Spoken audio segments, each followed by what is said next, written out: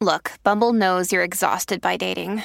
All the, must not take yourself too seriously, and 6'1" since that matters. And what do I even say other than, hey? Well, that's why they're introducing an all-new Bumble, with exciting features to make compatibility easier, starting the chat better, and dating safer. They've changed, so you don't have to. Download the new Bumble now. This is Optimal Relationships Daily, episode 1033, Facing the Uncertainty of Fertility Issues, How to Cope and Find Balance, by Dr. Susan Chanderban of ChanPsych.com. Hello, everybody. I am your host and narrator, Greg Audino, and I'm happy to have you here today for our second share from Dr. Susan Chanderban, one of our newest contributors. The work of hers that I'll be featuring today is another piece that speaks to a part of relationships we often try to avoid, that being infertility. Surely infertility is both very painful and not something the majority of us deal with, so it's easy to get swept under the rug. But that doesn't mean it's right. So hopefully this post today is both educational for you and helps us all to better understand and support those who struggle with infertility. Let's get into it now and start optimizing your life. Facing the Uncertainty of Fertility Issues, How to Cope and Find Balance, by Dr. Susan Chanderban of ChanPsych.com. Can you miss somebody before you've had them in your life? When you lose a loved one, it's a tangible event. The people in your life recognize your pain and do their best to offer comfort. You can take solace in their support because, after all, you're grieving. Yet the nature of infertility often leaves no such space for grief. Fertility issues throw a wave of uncertainty into your sense of loss, denial, even desperation. For reasons that will be described next, your situation may not be common knowledge, or those that are aware of your suffering and sadness may feel ill-equipped to offer comfort. Often you feel a sense of sadness or loss about what you can't have, but that can be difficult for those who have not experienced infertility to understand. Loneliness, or worse, a sense of invisibility, can compound the pain of infertility. The things you need most, balance, perspective, allies, may be hard to find. Consider the following. Infertility by the numbers. Often it can be a valuable source of relief to learn more about a struggle we face. It can help to know on an objective level that others are facing the same challenges. As a first step, take into account these infertility statistics. In the U.S., close to 7 million women per year have trouble conceiving, impacting 1 in 8 couples. For 40% of those couples, the male partner is partly or fully the cause. A healthy 30-year-old woman has a natural fertility rate of only 20% per month. The lonely uncertainty of fertility struggles.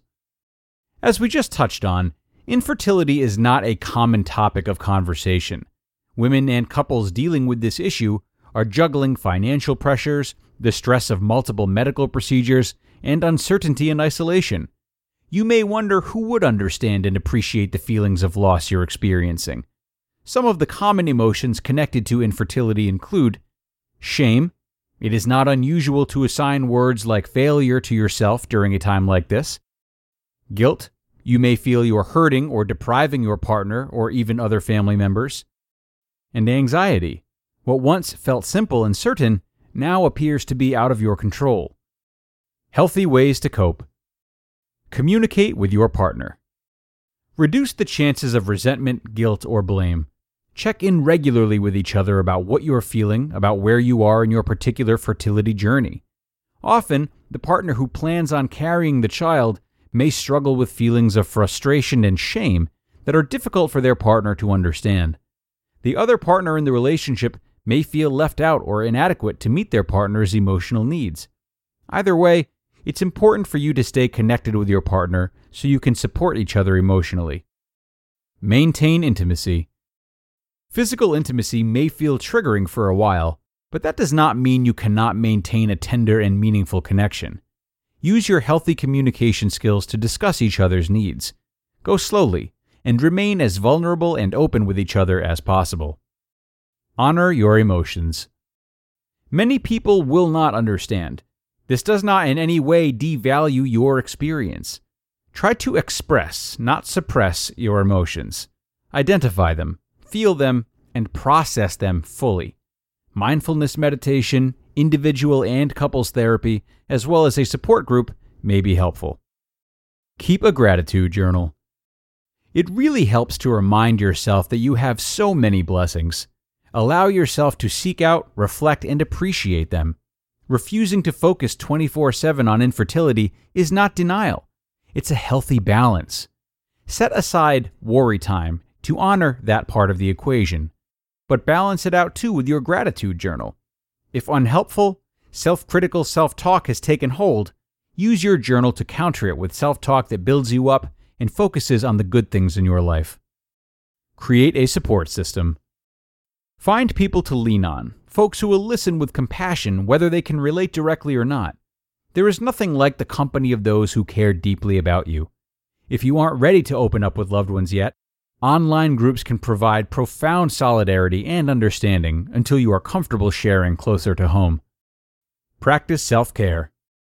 Practicing good self-care will help improve your physical health, but it will also help you cope with the exhausting nature of fertility issues and ensure that infertility doesn't become the focus of your life. Do this in conjunction with your partner if possible.